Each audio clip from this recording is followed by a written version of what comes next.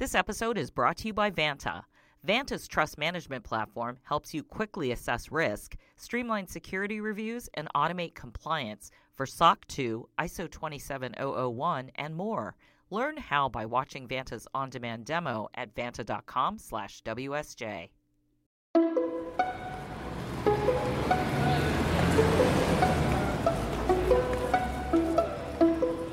So I think there are two reasons why Norwegians would go looking up what other people make and pay in taxes. One is, of course, morbid curiosity. But the other, I think, is it's a great way to gather information, especially if you're in a work situation and you would like to know what other people are making. It empowers you as an employee. Welcome to the Best New Ideas in Money, a podcast from MarketWatch. I'm Stephanie Kelton. I'm an economist and a professor of economics and public policy at Stony Brook University. And I'm Jeremy Ilshan, the editor of MarketWatch. The Best New Ideas in Money has been a feature on our site for a few years, and I'm thrilled to be here with you as we expand the franchise with this, the first episode of our podcast.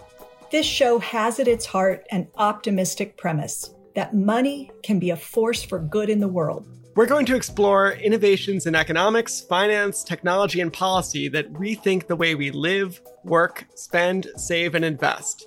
Remember, money itself is just an idea. Humans totally made it up. And since we made it up, we can change it. We can upgrade its operating system to be faster, fairer, and more efficient. Money can be a medium of world change. And though that is optimistic, we're not here to talk fantasy. The ideas we're looking at in this show are real-world solutions that are being taken seriously and even being put into practice. This week, we're looking at salary transparency.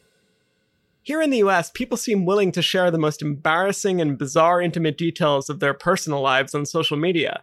But when it comes to talking about how much money we make, we turn into secret agents. That's not true everywhere. In some Scandinavian countries like Norway, they have a day each year where they release salary and tax information for everyone. The American media has dubbed this Jealousy Day. So the government will sort of announce when the tax lists are ready, but the way that you'll probably wake up and know that this is happening is because there will be some very splashy tabloid stories. That's Hilde Restad, who we heard from at the top of the show. She's an associate professor of international studies in Oslo, Norway, and sees her country's stance on transparency as the total opposite of American attitudes. Americans get very awkward when you talk about pay and salary. Maybe because they think it sort of reflects their personal value as human beings or something. What's funny to me about this is that while the US is known for being a money-obsessed culture, it's still really taboo to talk about our own income. This seems to be changing. There's a generational shift I've noticed happening, especially with younger people. They're much more open to talking about their own salary than they were even a few years ago. Yeah, I have a family member who is in college right now, and she's getting ready to graduate. And like so many other juniors and seniors, she's gone out, she started interviewing for positions, and she started to get some job offers. And one of the first things that she did was to talk to her peers about the kinds of job offers they're getting, and they're all comparing starting salaries. They're definitely willing to talk to each other about the money that they potentially can make from that first job. They seem much less shy about just bringing up the money question sooner. So, Stephanie, what do you think the odds are we'd ever have something like Jealousy Day here in the US? It feels like a heavy lift. I don't know when the US might be ready for something like Jealousy Day. I think there are so many ways that we can already infer a lot of information about the incomes that our coworkers and our neighbors and our friends, there are ways to kind of figure out, without actually knowing the numbers, how much money people are bringing in, relatively speaking. So in terms of publishing the actual numbers on everyone in the country, I sort of doubt it, but maybe we're moving that direction. American culture and Norwegian culture are staggeringly different. They're so different. So what you guys apparently call Jealousy Day, we just call Patriotic Tax Pay Day. It's just a day when the government releases the list of everyone in Norway who pays taxes and how much they earn.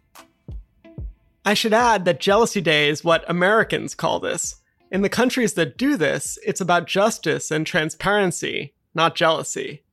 They're going to start calling it Nosy Neighbor Day. So if we did something like that here in the US, it wouldn't necessarily tell you a whole lot about how rich somebody is, right? I mean, many people with a lot of money don't actually have high earnings. They get their money from stocks, they've inherited it.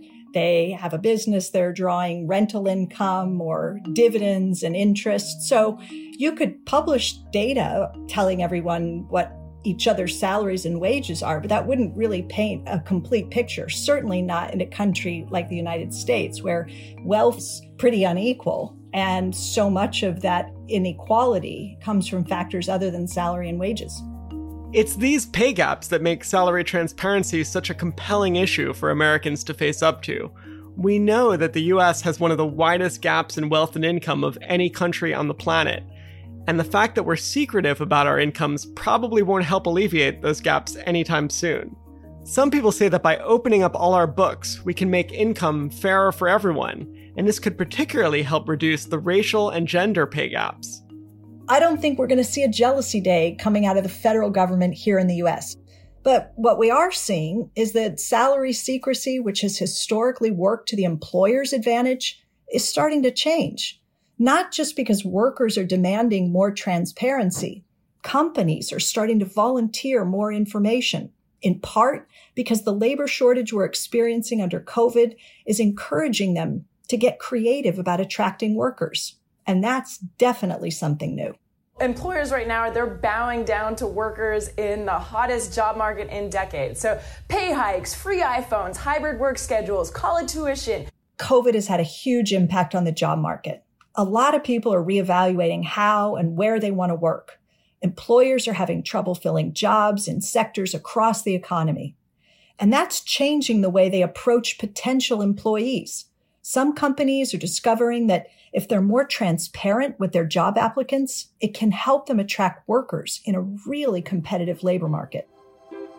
So there's different types of transparency. That's Dr. Valeria Alterman. She's a professor of management at the University of Miami.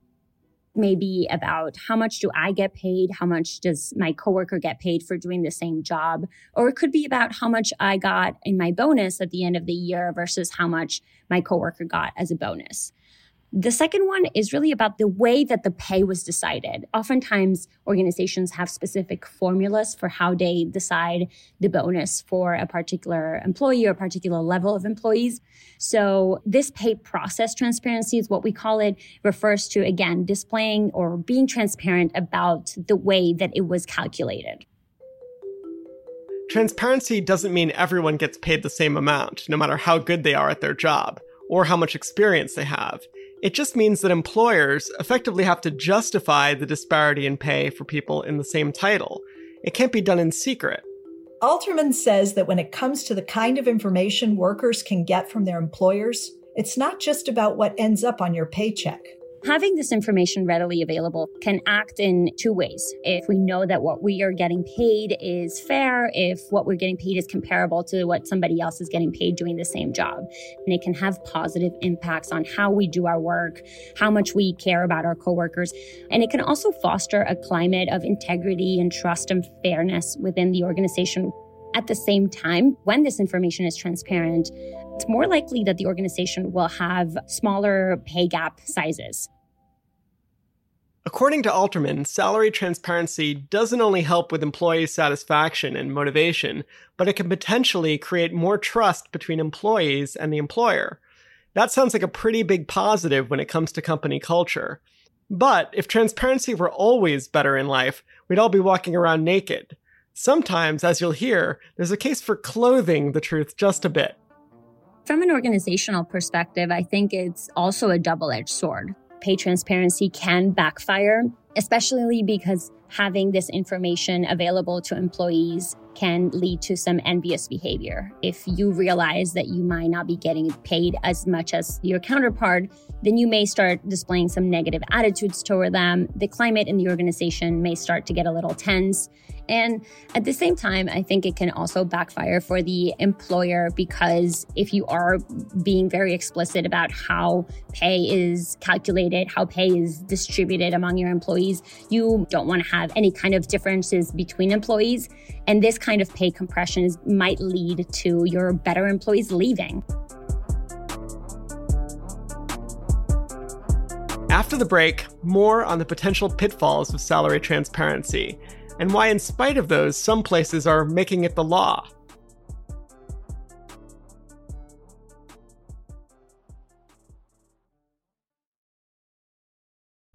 This message comes from Viking, committed to exploring the world in comfort.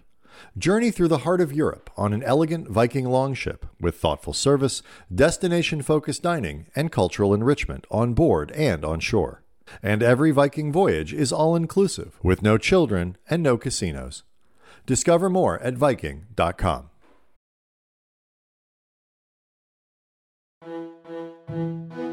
Before the break, we talked with Professor Valeria Alterman about how pay transparency can influence feelings of security and trust, but other researchers think it can be divisive.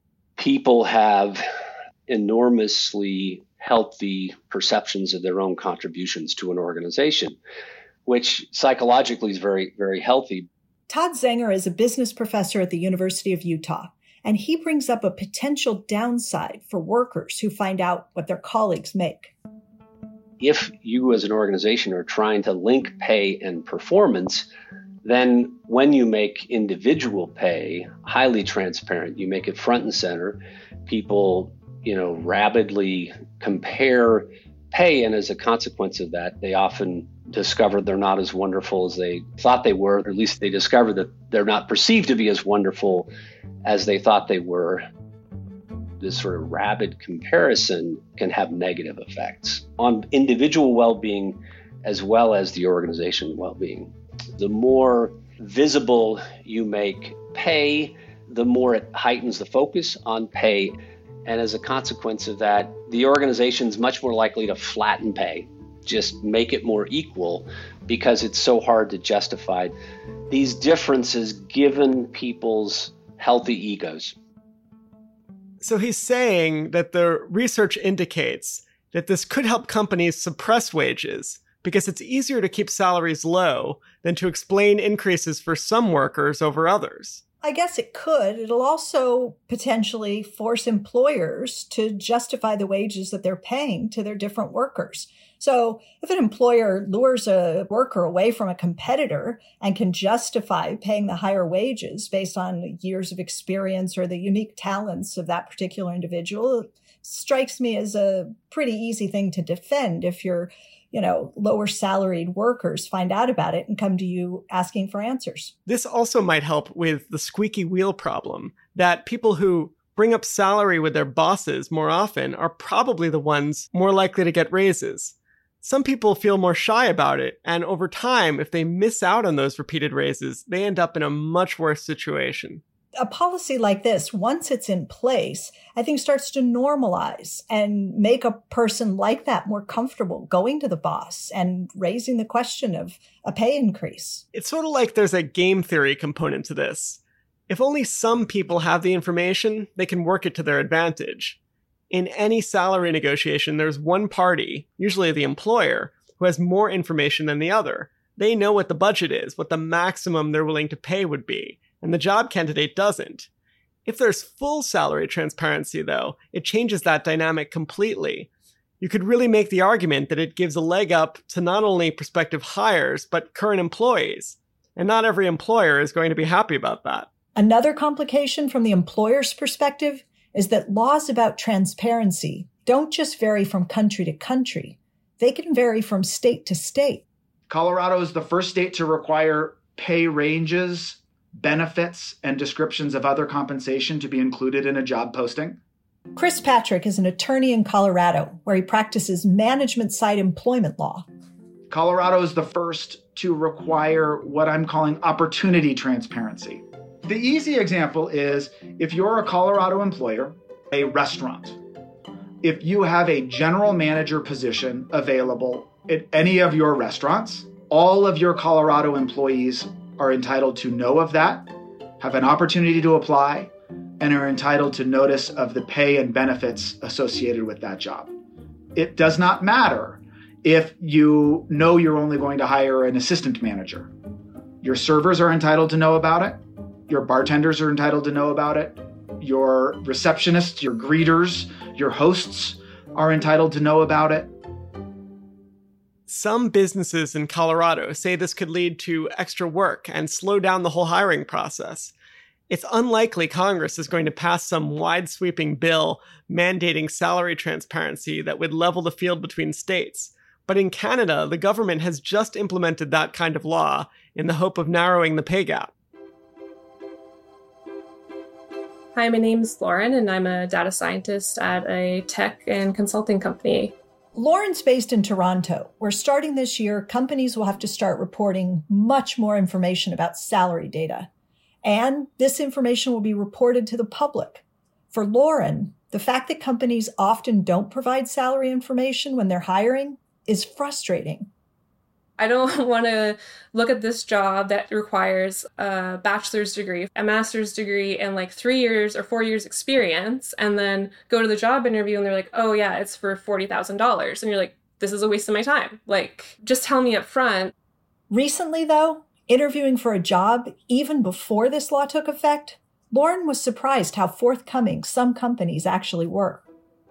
So one time I applied for a position at a tech company, and their whole kind of MO as a company is pay transparency. And so when I was going through an interview process with them, they started saying, if you live in Toronto, this would be your base pay. So if you lived where it was like higher rent or whatever, they had a calculation to calculate your salary. The second thing she probably said to me is, this is the salary range we're considering for this position. How do you feel about it? And I was just very taken aback. It was probably $15,000 more than I thought that I would ask for. So in that case, pay transparency is huge. And it also helped me when I went on to future interviews. Now I'm feeling way more comfortable asking for that.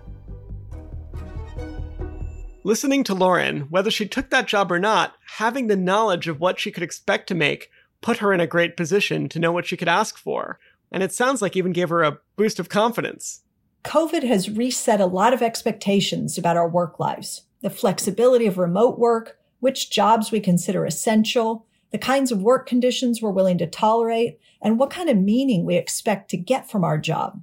It'll be really interesting if the way companies hire and how workers negotiate and share information becomes one of those resets. And while we're probably not going to end up with a European-style jealousy day of our own, Hilda Restad says, arming yourself with more information is never a bad thing. My advice would be information is power, and the more information you have, the more power you have.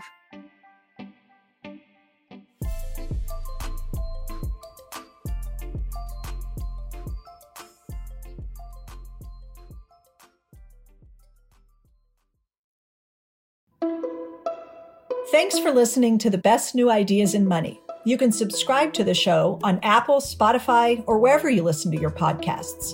If you like what you heard, please leave us a review. And if you have ideas for future episodes, drop us a line at bestnewideasinmoney@marketwatch.com. Thanks to Elizabeth Buchwald, Valeria Alterman, Chris Patrick, and Lauren. To learn more about salary transparency, head to marketwatch.com. I'm Stephanie Kelton. And I'm Jeremy Olshan. The Best New Ideas in Money is a podcast from MarketWatch, produced by Best Case Studios. Devin Maverick Robbins and Suzanne Myers are our producers, and our associate producers are Hannah Leibowitz-Lockhart and Ali Gallo. The executive producer for Best Case Studios is Adam Pincus, and Melissa Haggerty is the executive producer for MarketWatch. Stephanie Kelton is an economist and a professor of economics and public policy at Stony Brook University, and not part of the MarketWatch newsroom. We'll be back next week with another new idea.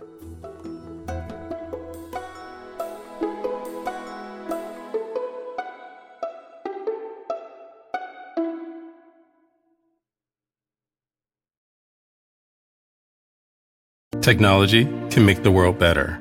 At UST, we're building a future where people everywhere are empowered to live better lives. It's transformation you can feel. And you don't have to do it alone. We believe in the power of technology to transform businesses and build a better world.